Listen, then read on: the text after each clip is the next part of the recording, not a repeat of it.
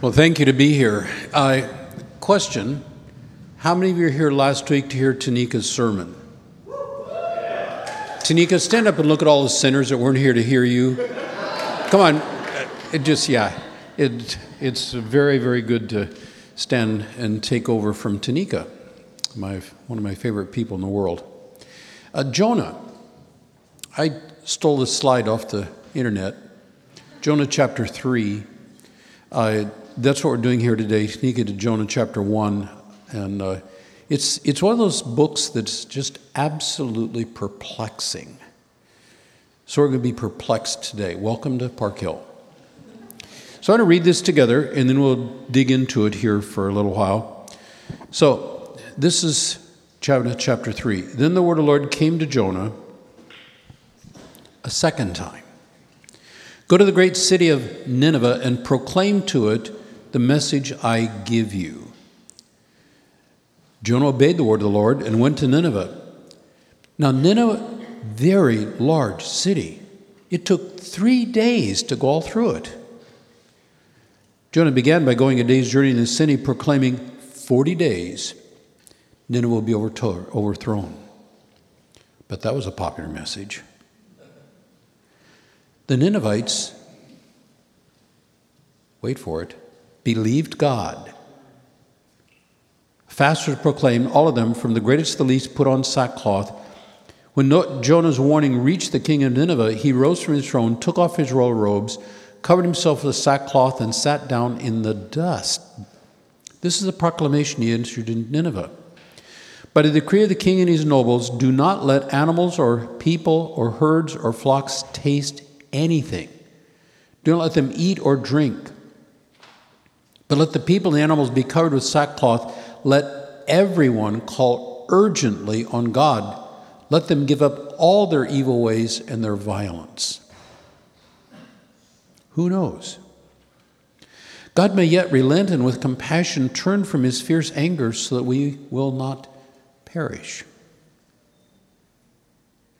When God saw what they did and how they turned from their evil ways, he relented and did not bring on them the destruction he had threatened.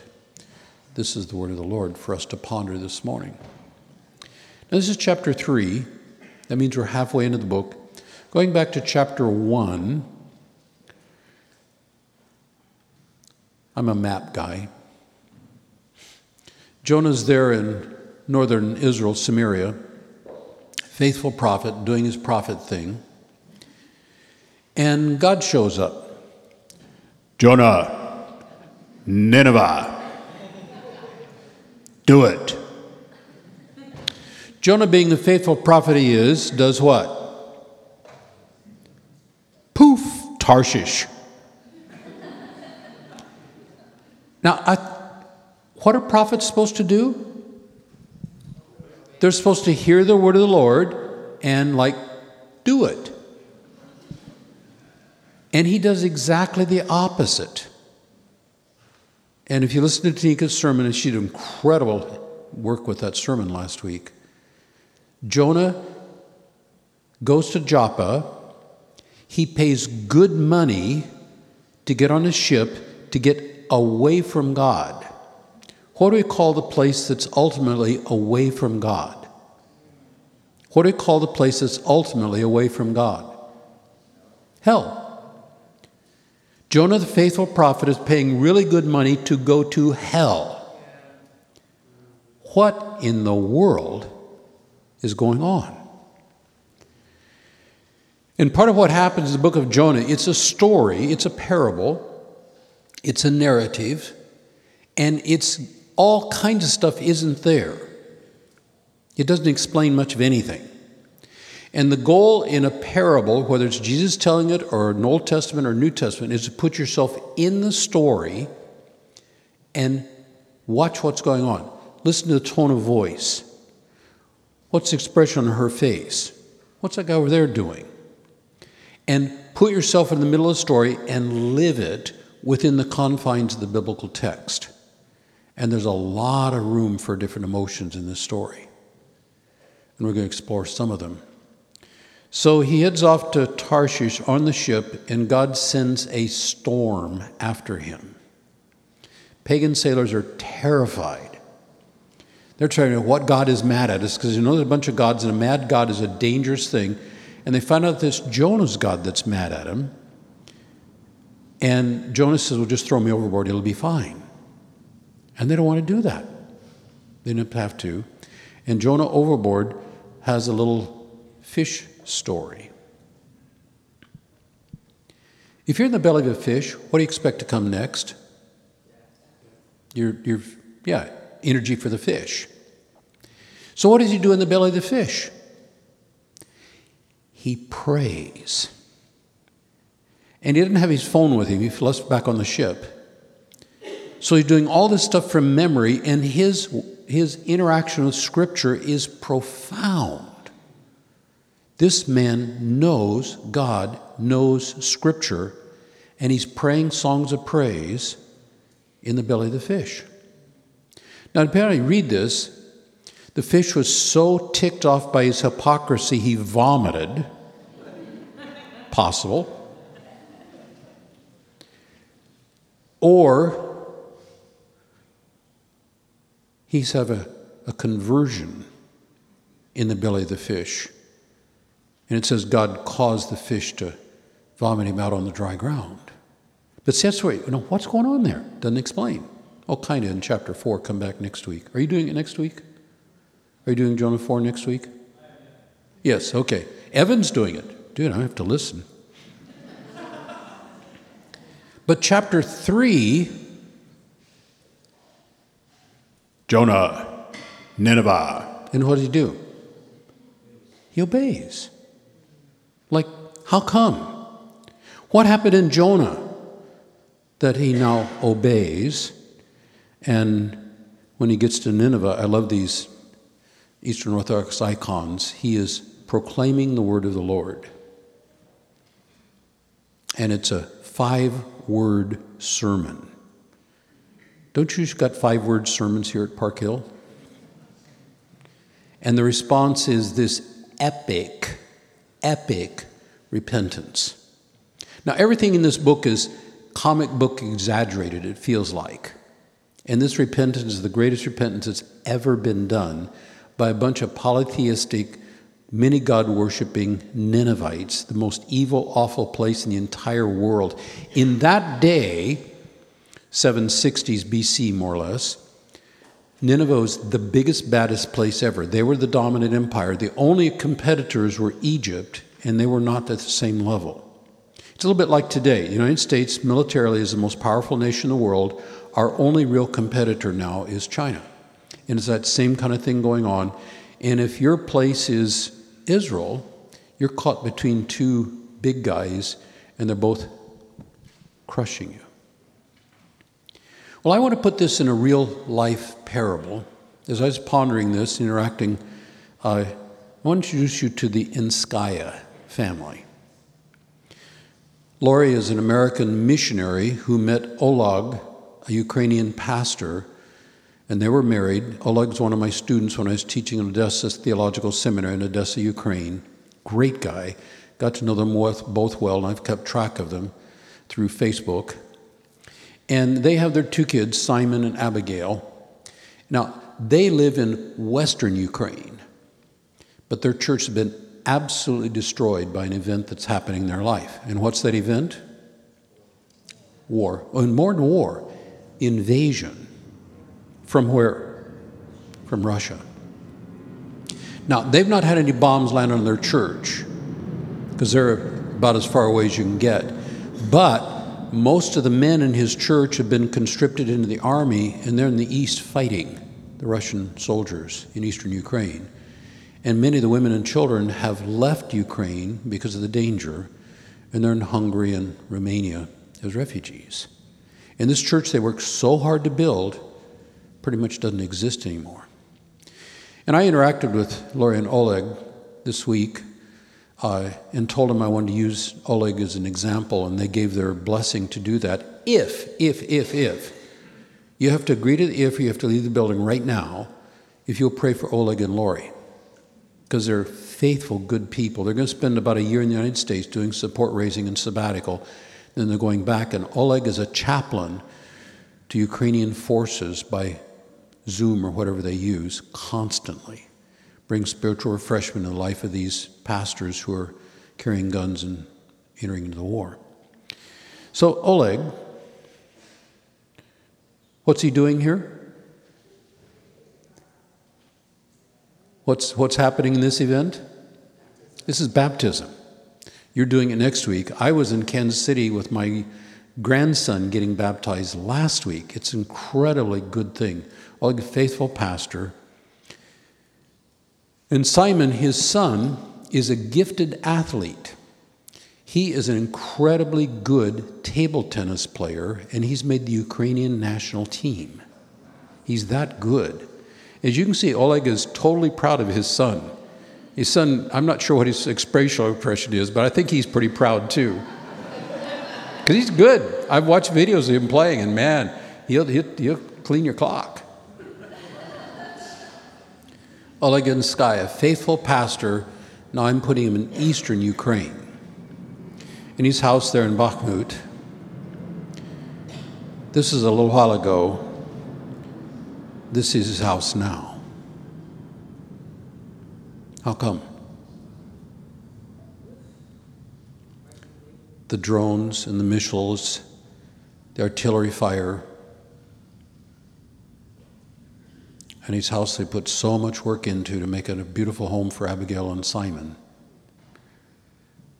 Looks like this. What are you feeling toward the Russian soldiers who have destroyed your life, destroyed your home, killed your friends? See, Oleg is Jonah.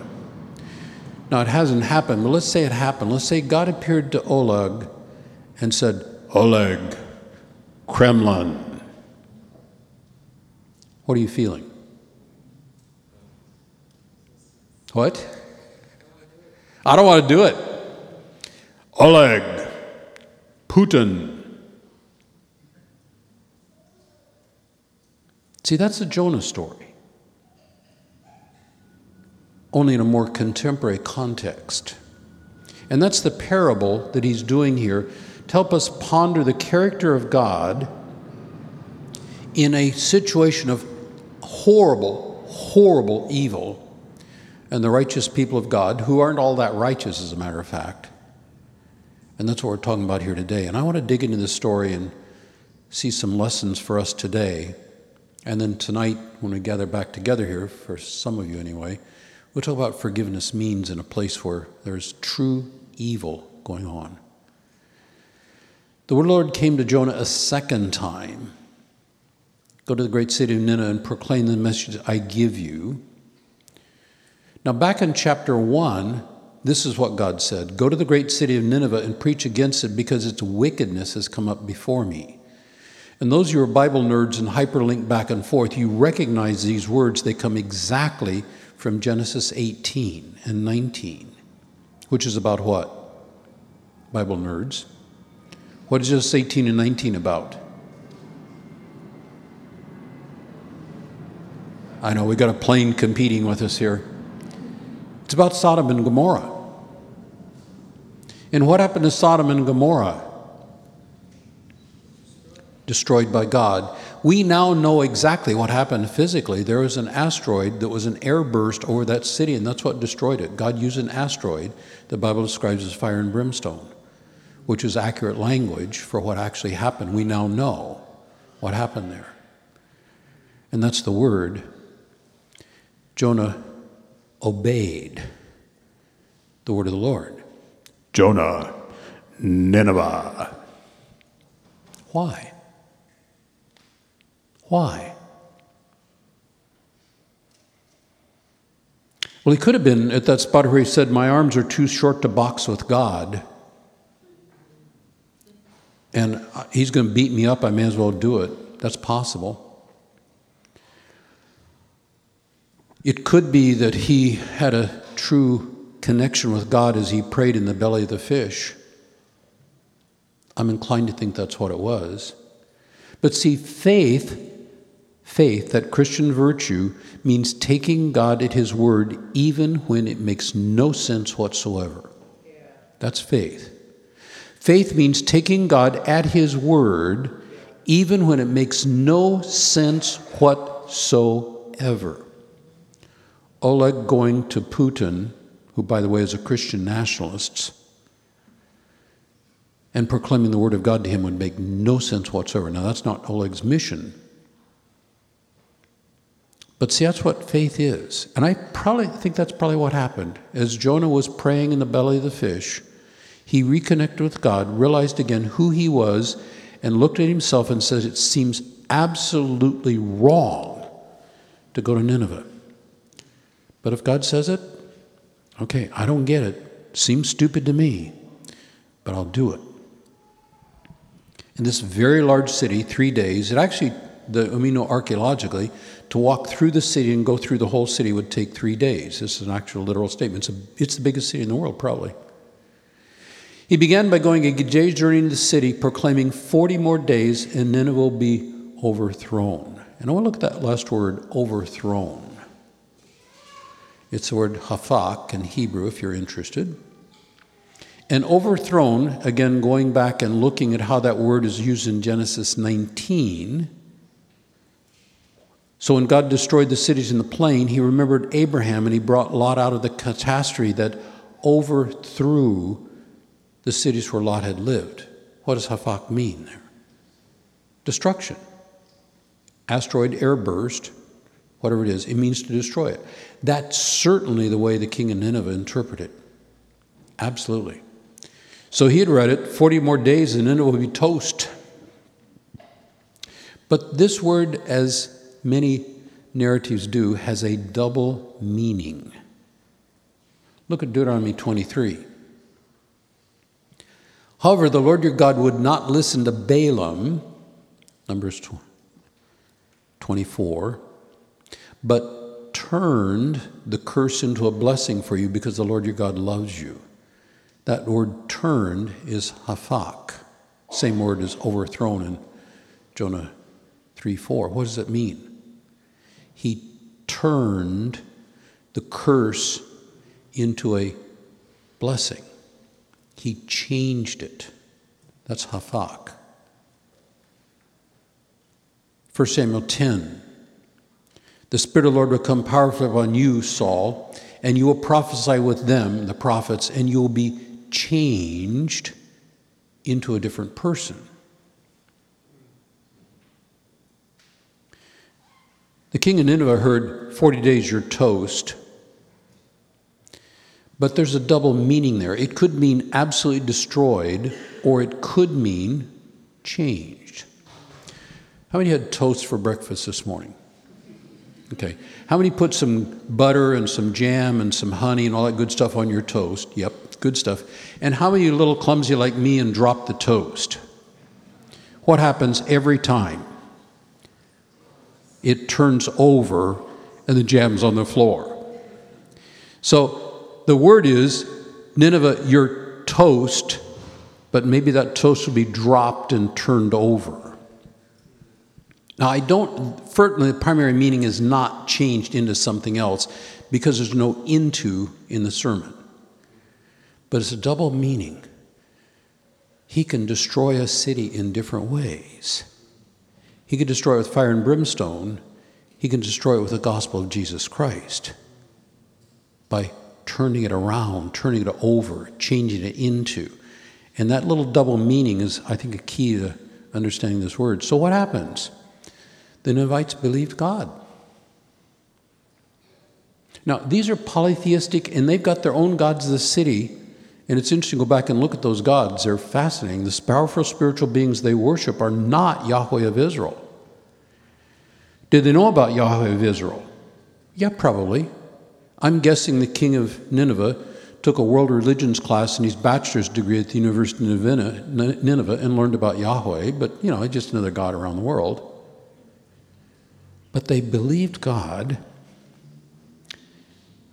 and did all this fasting and all that kind of stuff. How come? Why in the world were the Ninevites so ready to repent. Now, the pagan sailors, I get it, because they're in the midst of a storm. And they figure, hey, there's a God mad at us. We got to figure out what's God mad at us and make him happy so we don't die. But what was the storm at Nineveh?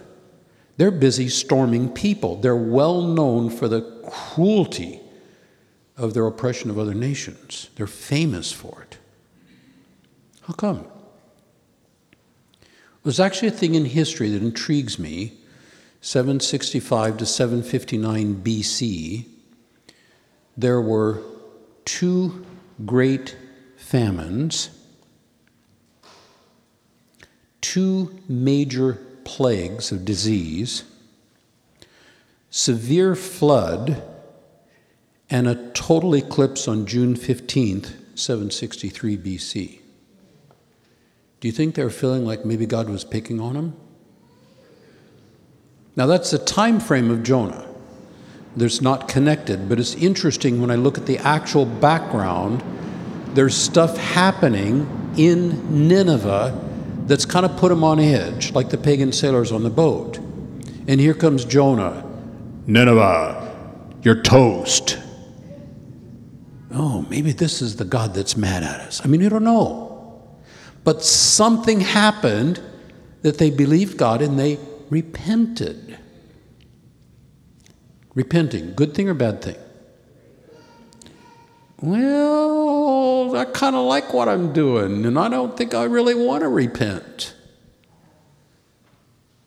I mean, that's what we're looking at here, and it's the biggest repenting ever. Everybody repents. Even the animals are covered in sackcloth and ashes and eat nothing. I mean, it's almost comic book, the level of repentance that they do. Comic book exaggeration. Everything in the book is the greatest ever. I mean, this guy really repents. But look at this passage, Jonah 3:9. Who knows, the king says. Who knows? God may yet relent and with compassion turn from his fierce anger so we will not perish. And I look at that thing, and I look at that word turn. The Hebrew word is shub. It's a well-known word. It means to repent. Who's repenting here? Can God repent? I thought God was always the good guy. Why would he have to turn from sin? Why would God have to turn from sin? Well, it didn't have to be turning from sin to turn. Because what has he said to the people in Nineveh? 40 days, you're toast. See, turn could be turned from that. But, see, there's a picture of God that I grew up with, and now I call it classical theism. God is immovable. God is immortal. God is omnipotent. God is impassible. He has no emotions. He is immutable. He never changes. Numbers 23:19, I'm not a man that I should change my mind. I'm not a man that I should relent. Malachi 3:6, I'm the Lord your God. I do not change. But this is talking about changing. And see, when I read the scripture, I see a God who does change in some ways. His character never changes. He is always compassionate, gracious, slow to anger, abounding in love and faithfulness, forgiving and just. Exodus 34:6-7, which is quoted in this passage. He's always at that, never changes. Never becomes more or less God. His promises we can depend on. Now, not the timing of the promises sometimes. But when he says, I'm going to do it, he's going to do it. Nobody can stop him. But when he announces punishment and somebody repents, he can change and not bring the punishment after all. If he announces blessing and we turn into sin or keep on sinning, he will withdraw the blessing. And we can forfeit the blessing of God. That's what we're talking about here. Who knows? God may yet relent, with compassion turn from your anger. Now, I'm a Bible hyperlinker. Jonah 3, there's another book that was written just about the same time. It's the book of Joel, another Old Testament prophet. They were both in the same era. And this is from Joel, who is speaking to Israel. Jonah is speaking to Nineveh. Actually, the Ninevite prophet responding, Ninevite king. Rend your heart and your garments, return. Guess what word that is? That's the shub, that's the repent word. Repent to the Lord your God, for he is gracious and compassionate, slow to anger. There's that Exodus 34, 6, 7, the most quoted verse in the Bible by the Bible, abounding in love, and he relents. That's the word naham. Changes his mind with compassion. He relents from sin and calamity. Who knows, he may turn and relent and leave behind a blessing. The words of the king of Nineveh and the words of the faithful prophet Joel are almost identical. And I think what this is doing is say that the prophet of Jonah is speaking as much to Israel, and the pagan sailors in Nineveh are an example of how it should be done, but Israel is not repenting. The book of Jonah, that parable, is actually speaking more to Israel than it is to Nineveh. God is using pagan sailors and Ninevite people to give a message to his own people, and they're not repenting. So I look at this. Verse 10. God saw what they did, how they turned, or there's that repent word again, how they repented from their evil ways. He relented, has compassion. And NIV, which I'm quoting here, did not bring on the destruction which he had threatened. And see what happens here? The NIV actually softens what the Hebrew says. Adds on, he had threatened. So the New American Standard, which translates it more literally, word for word, when God saw their deeds, they turned from the evil way, then God relented of the disaster which he declared he would bring on them. He said, you are toast. 40 days you are overturned. It's not turn or burn, it's burn. It's not a threat, it's a declaration. You're done. And what did the Ninevites do? They believed God and did something that made no sense whatsoever. They repented. Amazing. He had declared he would do that. So, some learnings. Jonah, good guy or bad guy?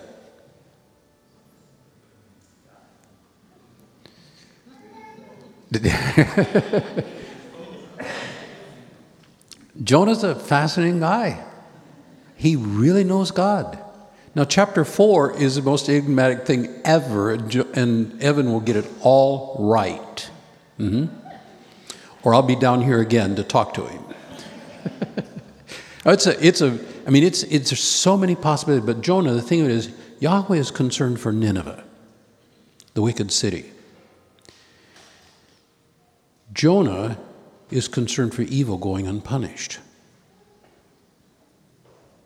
Is it right to be concerned for ongoing evil? Absolutely. Is God concerned for ongoing evil? So what does he say to Nineveh? You're toast. You're toast. But again, that double meaning, toast can be turned over. Which is God's delight, to toast you or turn you over?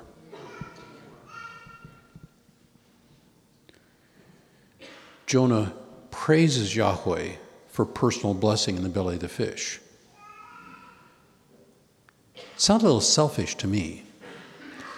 But I'm thinking if I'm in the belly of a fish and there's nobody else around and I'm there for 3 days, I might be a little selfish too as the fish acid starts dissolving me. But we find out for sure, and this is more in chapter 4, Jonah hates Yahweh's compassion to them, because them is evil. Part of my role as a pastor of pastors is I'm around some of the most horrible, evil stuff ever. I've walked alongside some desperate evildoers, I won't name names, and I've walked about some people who've been absolutely devastated by evil in the church. And I hate it. I look back at a couple of pastors that I personally was able to knock out of ministry. And I'm so glad that those men are not pastoring anymore. Now I also set up Path of Redemption for them, which they didn't take.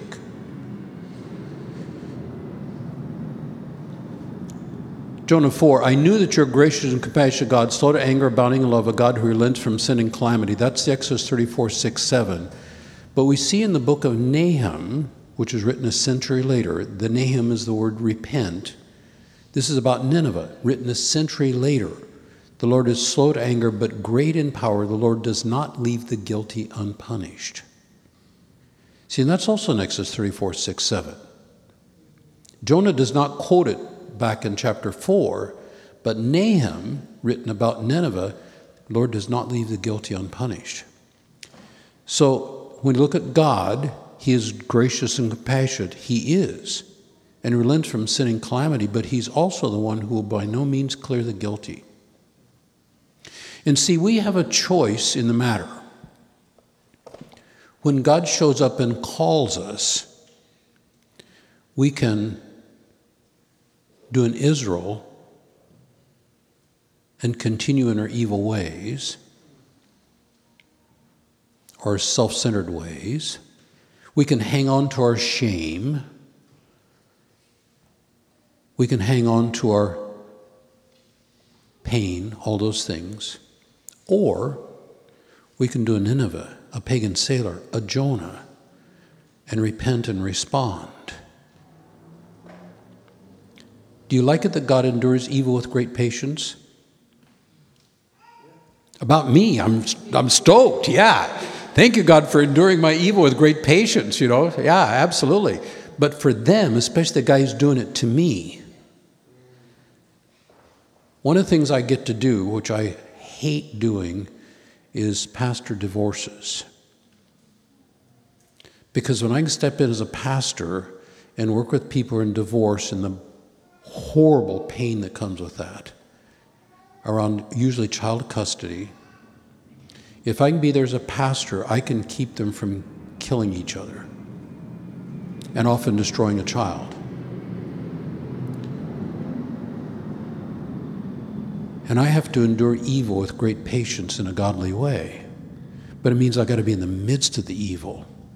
And I'm doing one of those right now, and I did some stuff yesterday that left me not sleeping well last night because I was so carrying the pain of this couple. I know them both well, and I know their child. That's why God does stuff. He steps in the middle of the pain and bears it with you. And in repentance, he will take the pain or the shame from you into himself and bring restoration.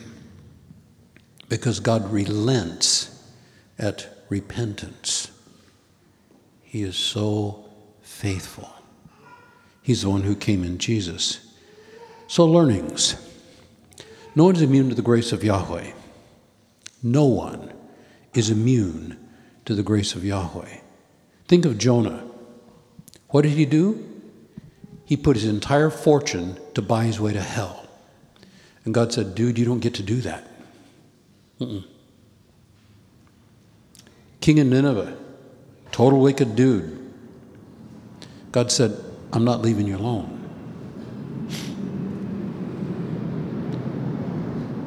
This is what intrigues me.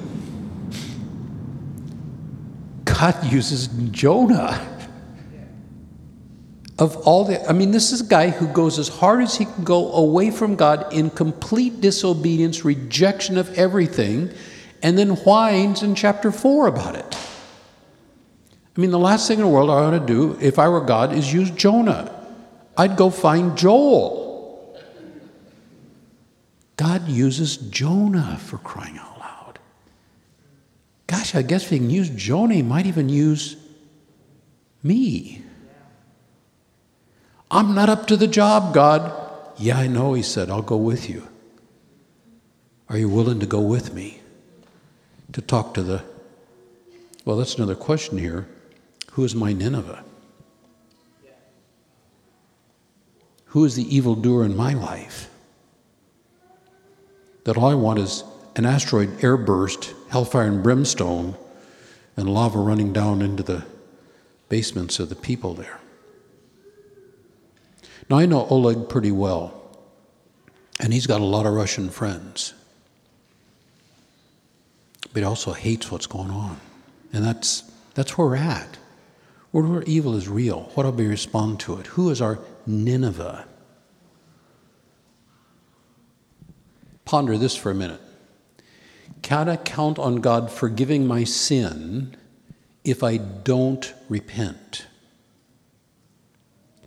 Can I count on God forgiving my sin if I don't repent? What's the answer? No, I can't. Might he forgive it anyway? Not in the long run. In the short run, yeah. What about this? Can I count on God forgiving my sin if I do repent? Yeah. And that's really the question we're going to have for you as we ponder things here today, going into the prayer time and communion time here in just a minute. What is a thing that you need to repent of? Maybe you're doing evil to somebody because they're blankety blanks.